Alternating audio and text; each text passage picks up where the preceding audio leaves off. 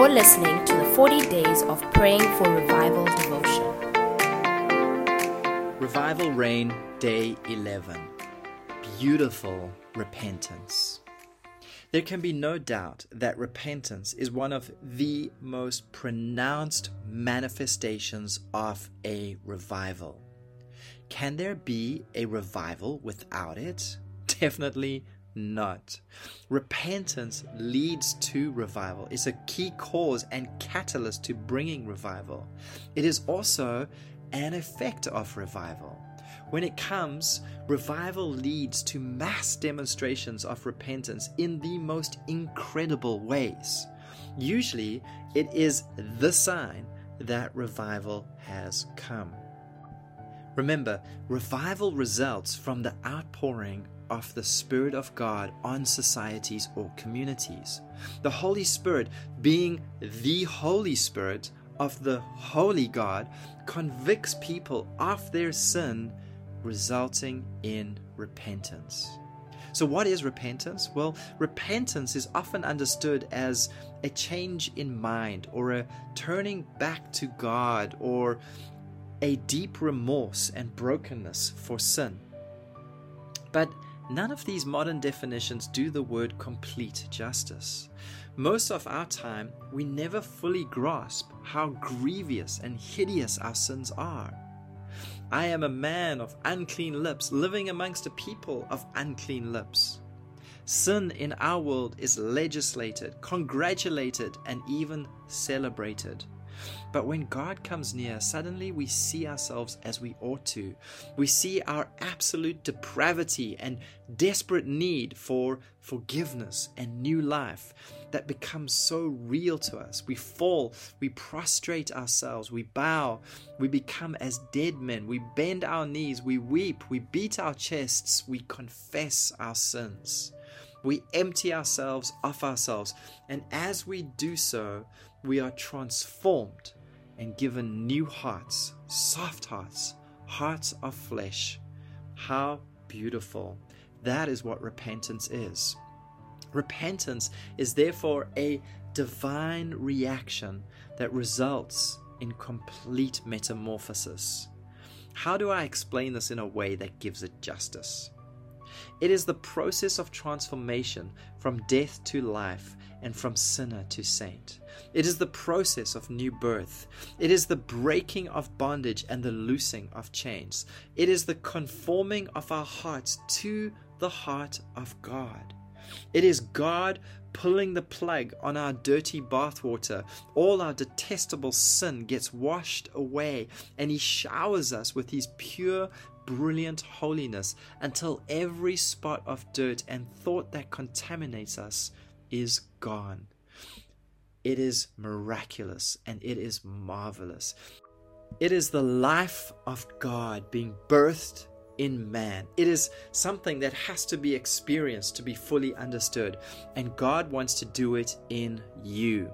In Ezekiel 36 and verse 26 it says, "I will give you a new heart, and a new spirit I will put within you, and I'll remove the heart of stone from your flesh and give you a heart of flesh.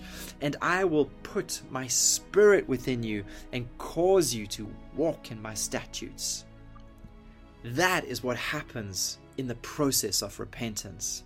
How important is that? Well, we cannot receive salvation without repentance, and we cannot have revival without it. The gospel is repent and believe. In Luke 13 it says, "Unless you repent, you will all likewise perish." In Acts chapter 17 it says that Jesus commands all men everywhere to repent. Jesus even preached, "Repent, for the kingdom of heaven is at hand." In other words, we don't enter or experience the kingdom without this thing called repentance. Repentance is a command, that is clear. But get this, it is also a gift. Scripture tells us that it is God's kindness that leads us to repentance. Repentance is similar to love. How? Well, love is a command in Scripture. We're commanded to love one another. On the other hand, God also gives us love for people as a gift, and the result is that we love as we ought to love. For God has shed abroad His love in our hearts through the Holy Spirit. How generous can God be? So in the same way that repentance is a command, it can also be a gift from God. This means we can ask for it, and ask for it we should. Repentance is typically not something we ask for. It is not high on our asking priority, but it should be, because it is impossible to have revival without it. God the Father poured out this gift of repentance in a beautiful way in Korea in 1907. A few missionaries committed to praying extraordinary prayers for revival, and after just a few months their answer came.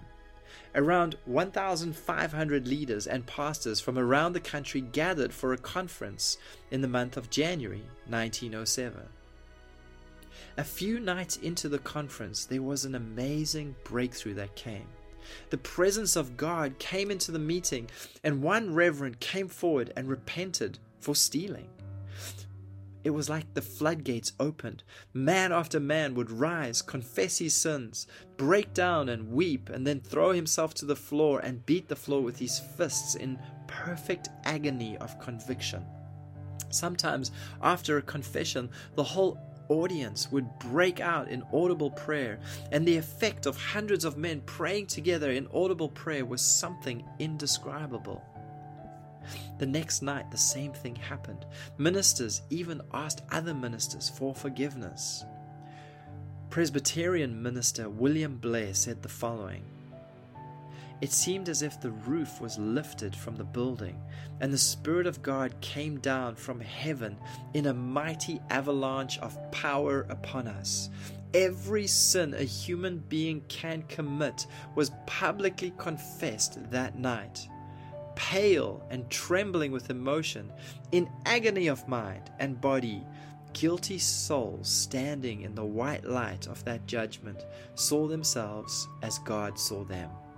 Their sins rose up in all their vileness till shame and grief and self-loathing took complete possession. Pride was driven out, the face of man forgotten. Looking up to heaven, to Jesus whom they had betrayed, they smote themselves and cried out with bitter wailing, 'Lord, Lord, cast us not away forever.'"